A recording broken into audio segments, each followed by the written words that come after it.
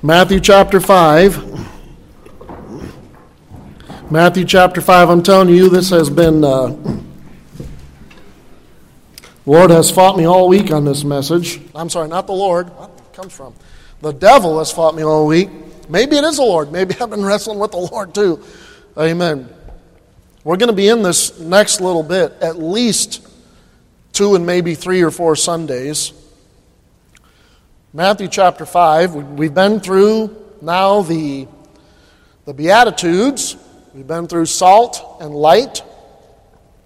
We've been through the initial portion of verse 17 through 20. Now, I'm going to tell you that this whole chapter is one cohesive thing, okay?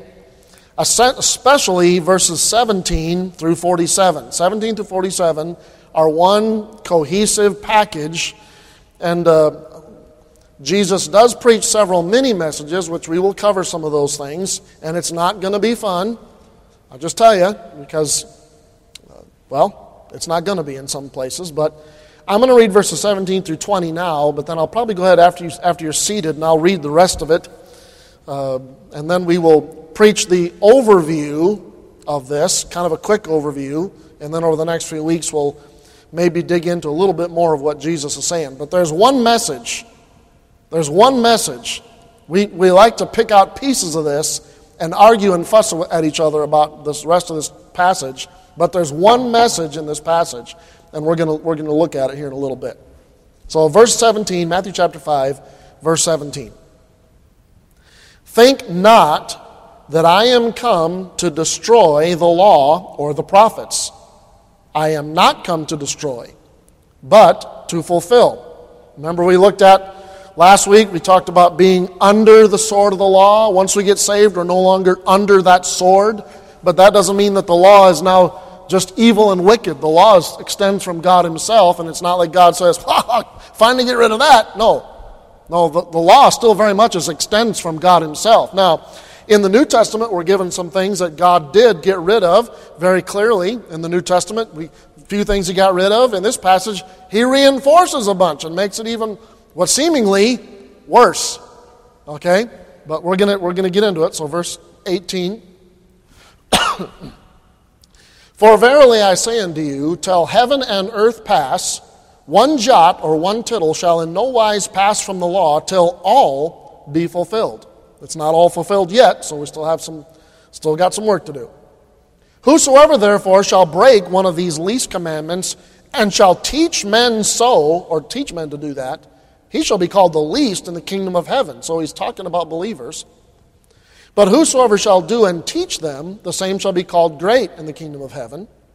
For I say unto you that except your righteousness shall exceed the righteousness of the scribes and Pharisees, ye shall in no case enter into the kingdom of heaven.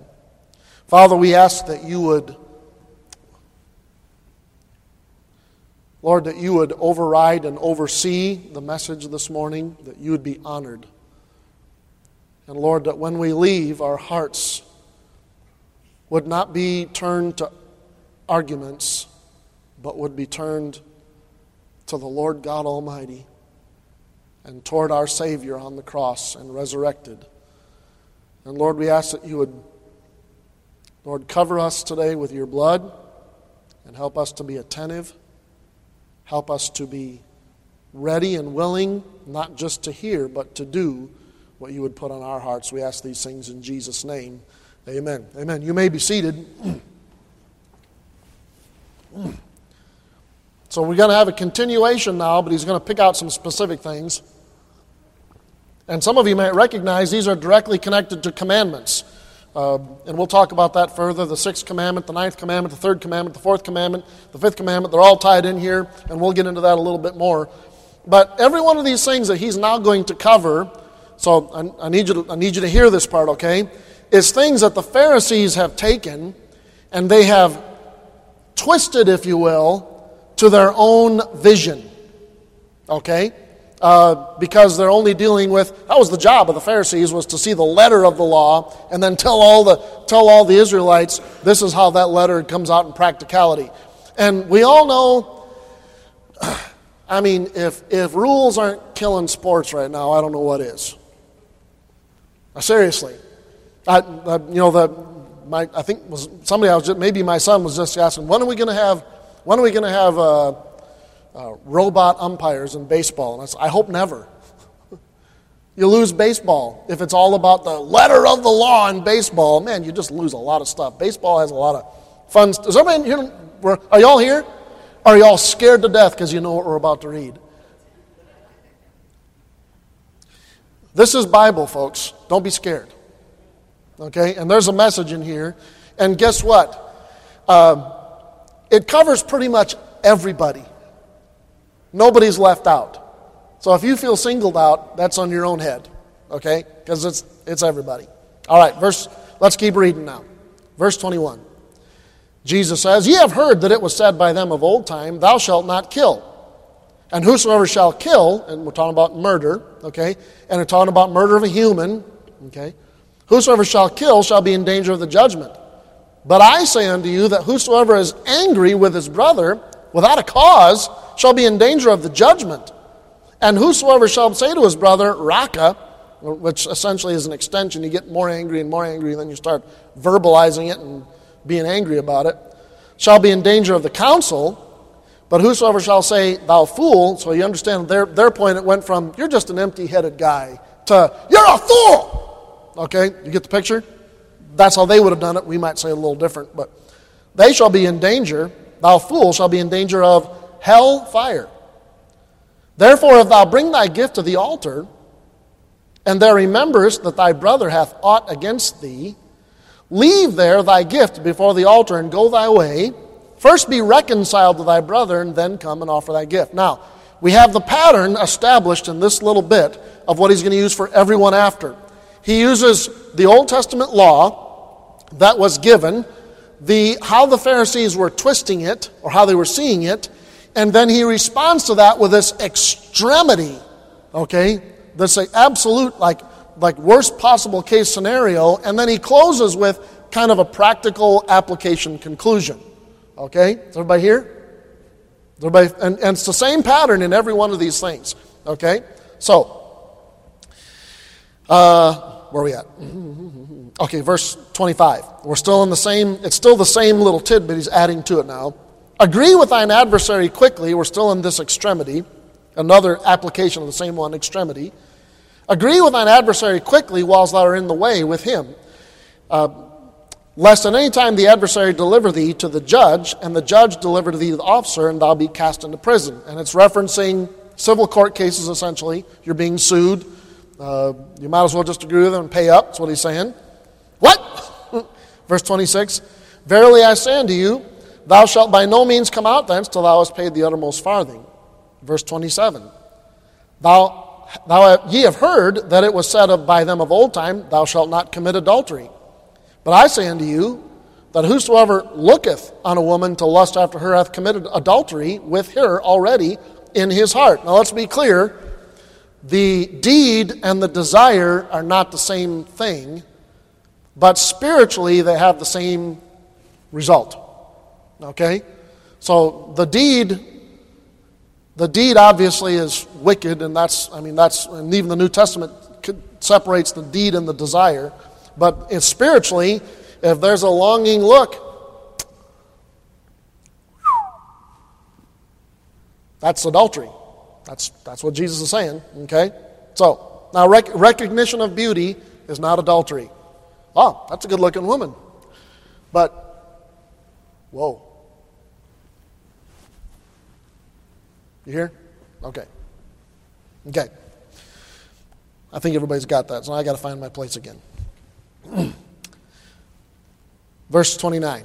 And if thy right eye offend thee, here's the extremity, pluck it out, cast it from thee, for it is profitable for thee that one of thy members should perish, and not that thy whole body should be cast into hell. And if thy right hand offend thee, cut it off and cast it from thee, for it is profitable for thee that one of thy members should perish, and not that thy whole body should be cast into hell. Now he's going to address another section of this. It hath been said, Whosoever shall put away his wife, let him give her a writing of divorcement. Now let's put this in perspective. Okay? The Jews and the Pharisees and this whole crew at this time were basically divorce was rampant. Okay? Rampant. Kind of like today, in our day and age. But they should have known better. Okay? In other words, they like, I don't like this girl. I want to give her writing a divorcement. Oh, she didn't cook my bacon right. Writing a divorcement. Okay? You hear what I'm saying? It was a non-stop, just an endless flow of, and we were up to the point now where the women didn't have the rights that they should have, okay? They should have, even under biblical culture. So they were just like property almost at this point. It was kind of a bad thing. That's not the way the Bible teaches, but it's the way that they brought it out. And he says in verse 32, "But I say unto you, that whosoever shall put away his wife, saving for the cause of fornication, causeth her to commit adultery, and whosoever shall marry her that is divorced committeth adultery." Now I'm going to say this until we get to the message. Everybody wants to stop and start arguing and fussing about except for fornication. But let's not forget Malachi 2:16. What does God think about putting away? He hates it. We all want to say, yeah, but there's a reason. There's a cause. No, God hates it. We need to start with that aspect. God hates it. We always want to say, yeah, but I have an out. No, God hates it. Everybody here? So, we'll talk about this except for fornication when we preach that down the road, okay? But we all want to, because we're human, we all want an out. We all want an excuse. We all want some finger we can point, but we need to start with what God has joined together, let not man put asunder. That's the override, but anyways, that's not the message today, but we'll get to that. So before everybody starts fussing about divorce and except for fornication, we probably ought to see that first. Okay. Verse 33. "Again, ye have heard that hath been said by them of old time, Thou shalt not forswear thyself." It's a perjury. Forswear is perjury, was what we'd call it. "But shalt perform unto the Lord thine oaths. But I say unto you, swear not at all." He said, you shouldn't even swear anybody. Forswear is perjury, and he said, swear now. So what is this talking about? So here's the deal. Again, Pharisees had taken this thing, and you weren't allowed to swear by God. You could not swear by the name of Jehovah, which means swear doesn't mean like swearing. It means a vow, committing a vow. But what they did have was the whole series of other things that you could swear on all day long and not keep it. I'm going to swear by the temple that I'm going to do this. I'm going to swear by my head that I'm going to do this. I'm going to swear on my mother's grave that I'm going to do this. And what the Pharisees literally had written down as law was that if you swear by the Lord, by the name of the Lord, buddy, then you are in trouble. If you don't do that, God's going to kill you. But if you swear by any of this other stuff, you don't have to do it. You can swear by that all day long and you don't have to keep that responsibility. Hello? That's called perjury. I'm going to do it, but you don't do it. Isn't that perjury? That's called a lie. Okay, and we're dealing with, again, one of the commandments, essentially. So, now you'll see what I'm talking about. So get to verse 34. "But I say unto you, swear not at all, neither by heaven, for it is God's throne, nor by the earth, for it is his footstool, neither by Jerusalem, for it is the city of the great king. Neither shalt thou swear by thy head, because thou canst not make one hair white or black. But let your communication be yea, yea, nay, nay." In other words, just say yes or no. Stop fussing around with, "I'm the vow upon my mother's grave." "For whatsoever is more than these cometh of evil." In other words, keep your word. Keep your word. Verse 38. "Ye have heard that it hath been said, an eye for an eye and a tooth for a tooth." Now that is in Scripture, isn't it? That's in the law. Everybody go like this. It is in the law, but it was in the law for lawyers and judges. Well, for judges. The judge had the right to say, you lost a cow, you're going to lose a cow. You lost an eye, you're going to lose an eye. But what had happened was, by the Pharisees allowing and teaching, the Israelites had now taken that personally. You take my eye, I'm taking yours. You take my cow, I'm taking yours. Oh, go ahead and try it. See what you get. I don't get mad, I just get even. Moving right along, they'd made it personal instead of legal. Verse 39.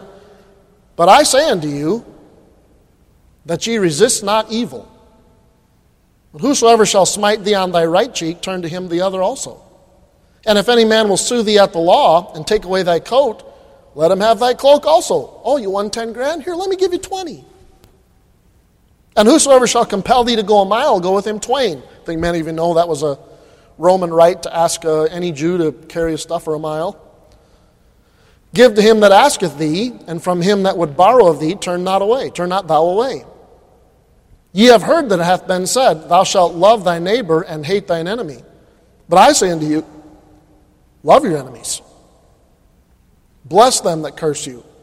Do good to them that hate you. And pray for them which despitefully use you and persecute you, that ye may be the children of your Father which is in heaven. For he maketh his sun to rise on the evil and on the good, and sendeth rain on the just and on the unjust. For if ye love them which love you, what reward have ye? Do not even the publicans the same? And if ye salute your brethren only, what do ye more than others? Do not even the publicans so? Be ye therefore perfect, or mature, complete, mature, even as your Father which is in heaven is perfect. Amen. Father, Lord, I'd ask that you would please oversee this message this morning, and you'd help us to see what it is that you'd want us to see, and we'll thank you for it. And we ask this in Jesus' name. Amen. So, I don't know if you're getting this or not, but this is all connected to except your righteousness exceed the righteousness of the scribes and Pharisees, you cannot enter the kingdom of heaven. You get that? Now, can man attain that righteousness? No, it's impossible. Y'all, come on, y'all respond a little bit here, okay? Man cannot attain unto that righteousness. That was one of the purposes of the law, was to bring us, the law is our schoolmaster to bring us to Christ, to help us understand we can't do it, we need Christ. Is everybody here? So, we have two men here, if you will. We've got the law represented by the Pharisee, and he tries and he does all these things. He tries to fulfill the law. He tries to obtain, because to enter heaven, you have to have the righteousness of God. Perfection. Otherwise, there's no entrance to heaven. And so the Pharisee sought, literally by his works, to obey every detail. His whole life was given to, okay, here's another one I got to keep because I want to get to heaven. Wonder how that works out in practical life. You know, remember we talked about, well, you can't do more than a day's journey. So then it was the Pharisee's job to say, well, how long is a day's journey on a Sabbath day? Well, if you have to, do this or do that, or, if there's a rope at the end of the street, on this end of the street or that end of the street, then you can walk all over with no limits. Just weird things. They had to make it practical. So the other thing was, this is all the letters, the details. We got to get all into the details and figure out exactly how to do all this stuff, okay? And so they try to attain God's righteousness, hoping for a home in heaven, okay? But we know that the only way to heaven is your righteousness? No! How do we get righteousness? He imputes it to us. He has to add it to our account, and we have none. So over here we've got Jesus. And in Jesus is the righteousness required to access the throne of God and to access a home in heaven. This one over here will never get there because it's righteousness that is obtained by trying to obey the law. Now here's the problem. The law, because it extended from God, had to be fulfilled. It had to be. Someone had to keep it. But we ain't doing it. It's impossible, for heaven's sakes. And Jesus just basically put a big old honking rubber stamp on the word impossible. I'm serious. Don't commit adultery. No problem. I have never committed adultery. Have you ever looked at another woman? Boy, how are the Broncos doing?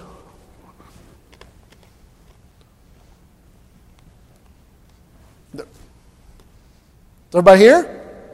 He's clearly pointing us right at Christ. You ain't getting any hope of this without Christ.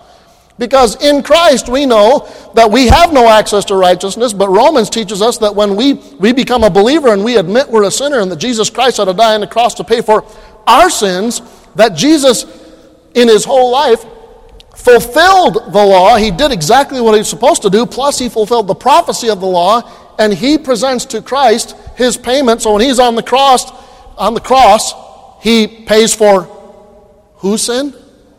All men's sin. All. A-L-L. No exception. All men's sins paid for. So now in the eyes of God through Jesus Christ, there is an opportunity now for all men to have the righteousness of God that can only be given them by Christ, that's not theirs, nothing they can do, but now they have to accept it. They have to acknowledge, amen, that when Christ died on the cross, he was paying for their sin. And they put all of their hope completely now in the death and burial and resurrection of Jesus Christ, and not upon anything that they can do, because everything they do is worthless. There's a big old wall here that says, never going to do it.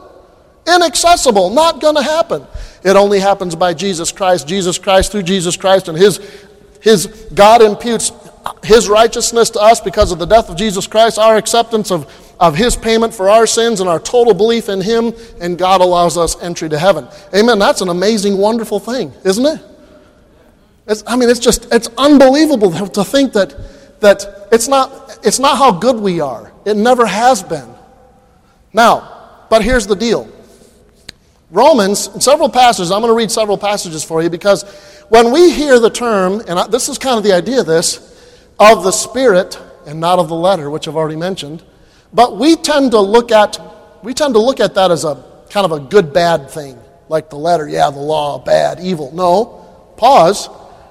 The law is an extension of God himself. It is who God is. Perfect justice. And Jesus says, I didn't come to destroy the law.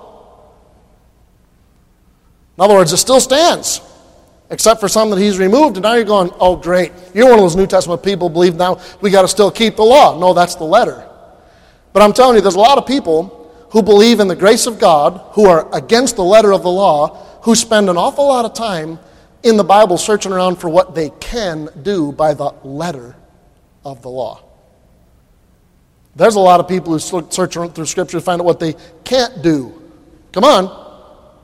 They're looking for a list of do's and don'ts. And there's one group over there going, well, we need to do this and this and this. I mean, this is what a believer should look like. No, we have grace. It says right there. It says there and there and there. I've got freedom. You can't tell me what to do. I don't have to obey the law. Whoa.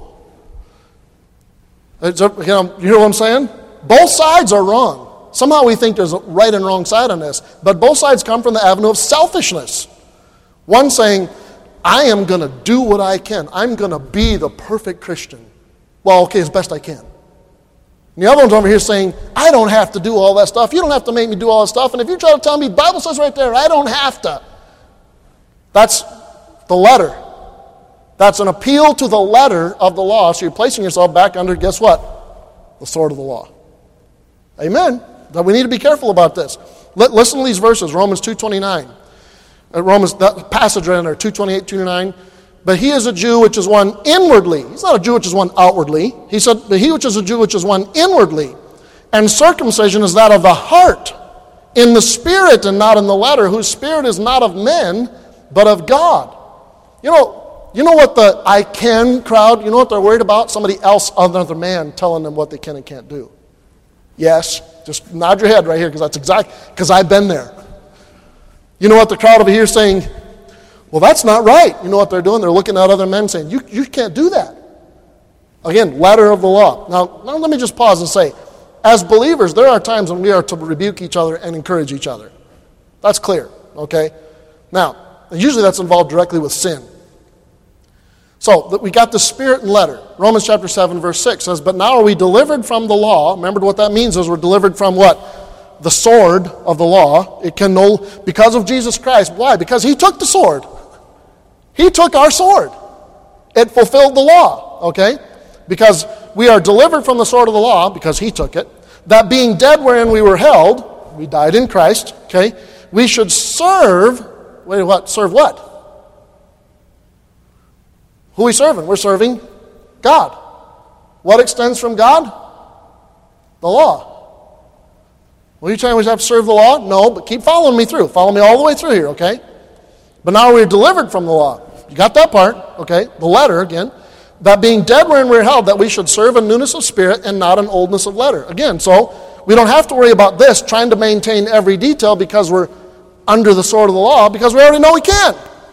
But we're still supposed to serve. Now, a person who's serving, what do we call that? They are a servant. Has anybody ever noticed the rights that servants have?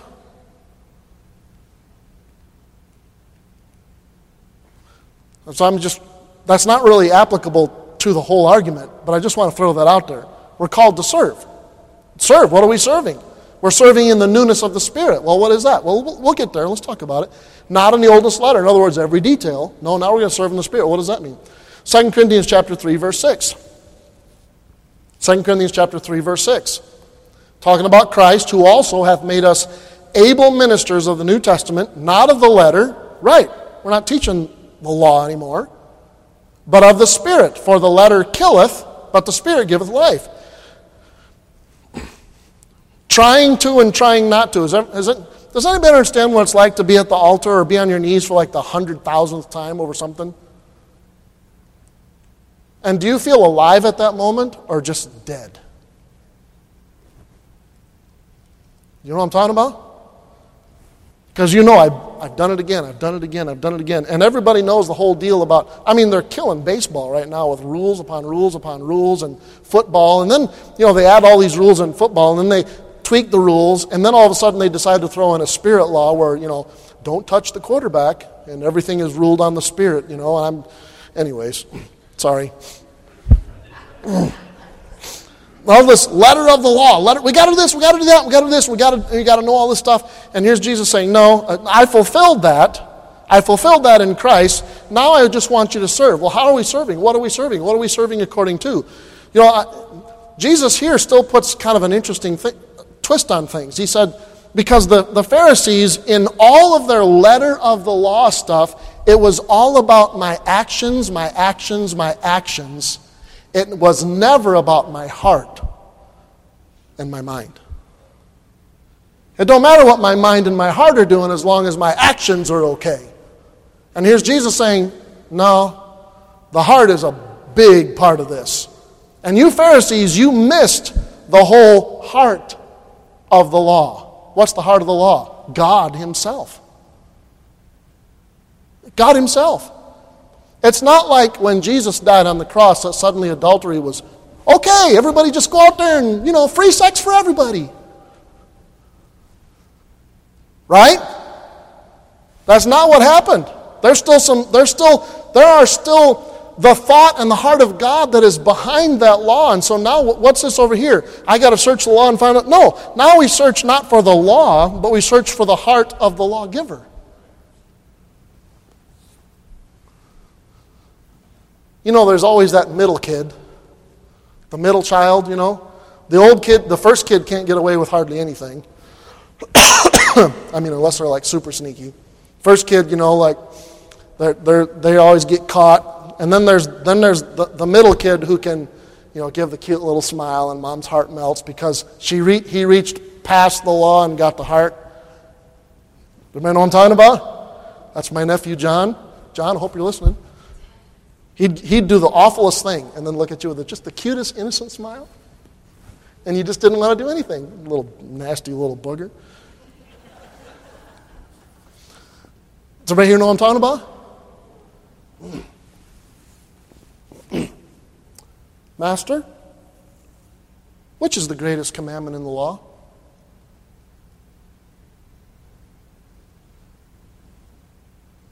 What did Jesus answer?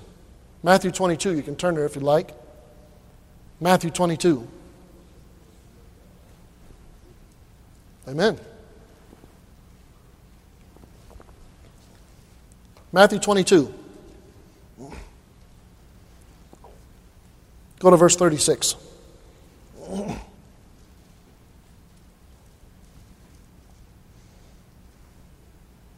Matthew chapter 22 and verse 36. Master, which is the great commandment in the law? Jesus said unto him, Thou shalt love the Lord thy God with all thy heart, and with all thy soul, and with all thy mind. And we could go to a couple other passages where it says, with all thy strength. This is the first and great commandment. And the second is like unto it. Thou shalt love thy neighbor as thyself. Listen to what he says. On these two commandments hang all the law and prophets. Jesus says, I did not come to destroy the law and prophets, but to fulfill. Listen, and this is absolutely true. You take the 10 Commandments, you can divide them 4 and 6. Love the Lord thy God, love thy brother, love thy neighbor as thyself. It's plain as day. 4 and 6. I'm pretty sure it's 4 and 6. I think you got that. Plain as day. You can take every other commandment. You know what it has to do with? Well, I got to do this, and I got to do this, and I got to do this, or I'm not going to be able to please God, or I'm not going to be able to, I'm going to be out of sorts with God. What's a lot in there? Me, I, me, I.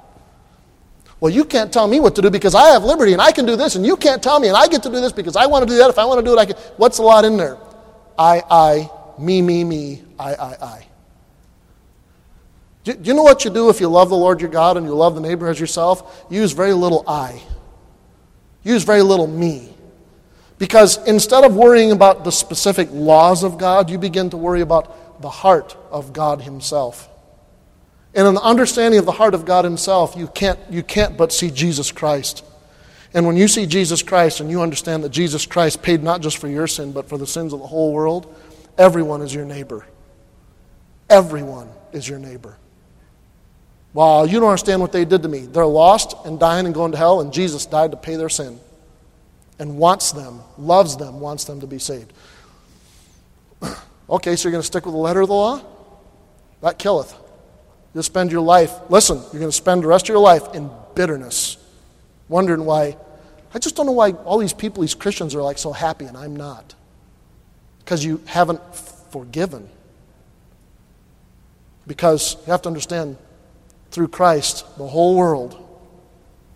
Why that person, they're wicked as they're possessed. They're a demon from hell. I just can't. Well, you know what? They're not a demon from hell. They're a soul for who Christ died. Yeah, but they're evil. Yeah, I think that's kind of why Christ died on the cross, isn't it? He died to save sinners. Amen.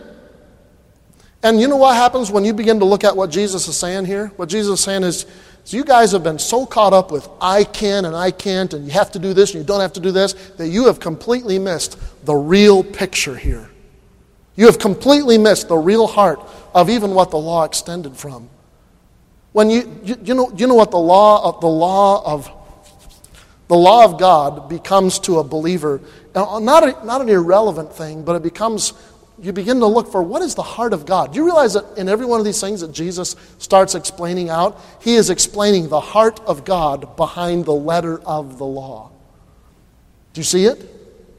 It's there. Why? Because he knows humans, we get all caught up in I can and I can't, and you can't make me, and I'm going to do it, or whatever, blah, blah, blah, blah, blah.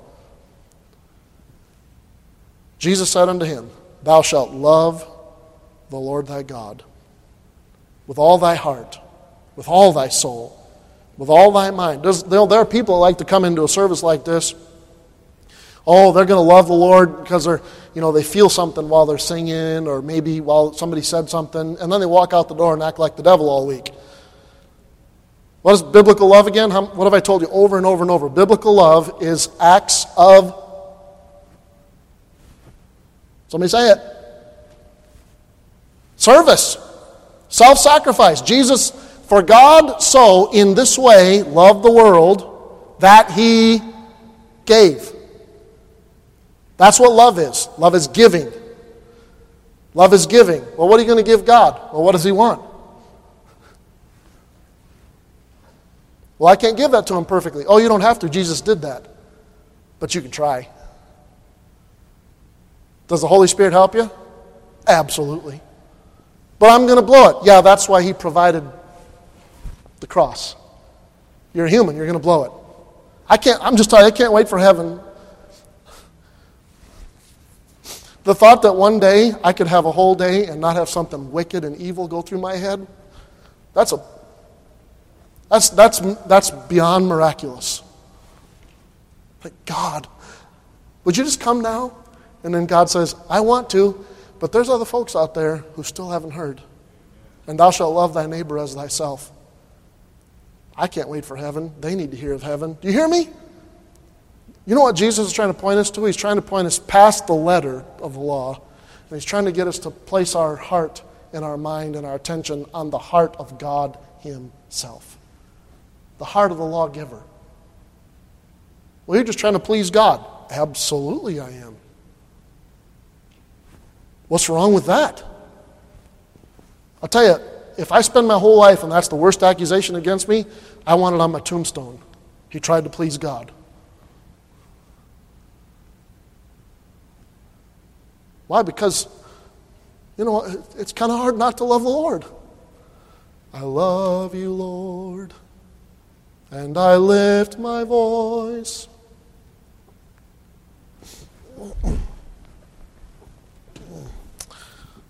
One of the other songs we sang, this cracks me up. I still don't tell Dana what we're going to... Dana's picking out the songs now. She's Brother Nathan. And it still astounds me. All I say, my only request is, when you're picking out songs, you always pray. I'm not going to tell you what to pick. I give a general theme, that each service kind of look like this, but you pick out whatever songs you want, just pray about it. And so I hear the last song right before my message is, I love you, Lord. Thou shalt love the Lord thy God with all thy heart. And then I'm looking at the words we sing here and see if I can remember. When I survey the wondrous cross on which the Prince of Glory died, my richest gain I count but lost, and pour contempt on all my pride. Forbid it, Lord, that I should boast, save in the death of Christ my God. All the vain things that charm me most, I sacrifice them to his blood. See, from his head, his hands, his feet, sorrow and love flow mingled down. Did e'er such love and sorrow meet, or thorns compose so rich a crown? Listen to the last verse. Were the whole realm of nature mine, that were a present far too small.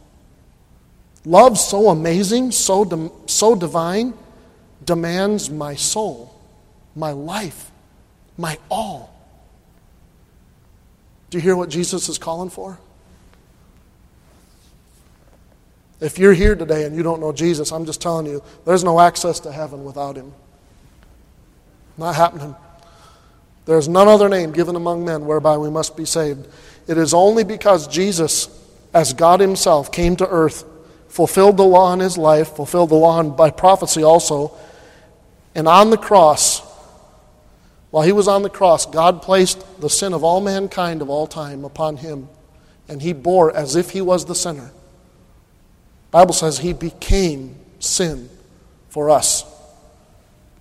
All the sins that I've ever committed, all that I will commit today, all that I'll commit tomorrow, till the end of my life, he took those on himself, and you too. All this, you say, well, I've been pretty bad. I'm not worth church. Church is for bad people. Church is for sinners. The cross was for sinners. Jesus came for sinners. And Jesus, bearing the weight of your wickedness and your evil, and even down to the very thoughts of your heart, before God, paid our debt. And he died, and he was buried. And the Bible says he rose again, and he presented, like the high priest of old, he presented his offering to God himself in heaven, and God said, I accept. It's not in those exact words, I'm giving you the short version. But God accepted the offering of Christ for our sin. And now here's the Christ through the Holy Spirit and through this church, and remember this church, the Spirit and the bride, Revelation say, come. Bride is the church. Extend out to you an invitation saying, won't you come? Won't you come with us, the rest of us who found out that the letter of the law, it just killed us. But we found Christ, who loved us when we were unlovable and paid for our sin. Won't you quit trying to do that and whatever else it is you're trying to do, and realize that the only access to God and peace from God and a home with God is right here. Stop believing everything else.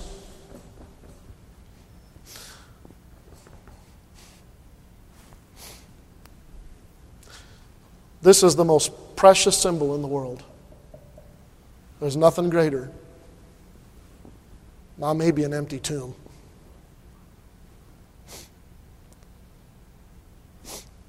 How are you living your Christian life? In the Spirit or in the letter? Father, Lord, you're a good and gracious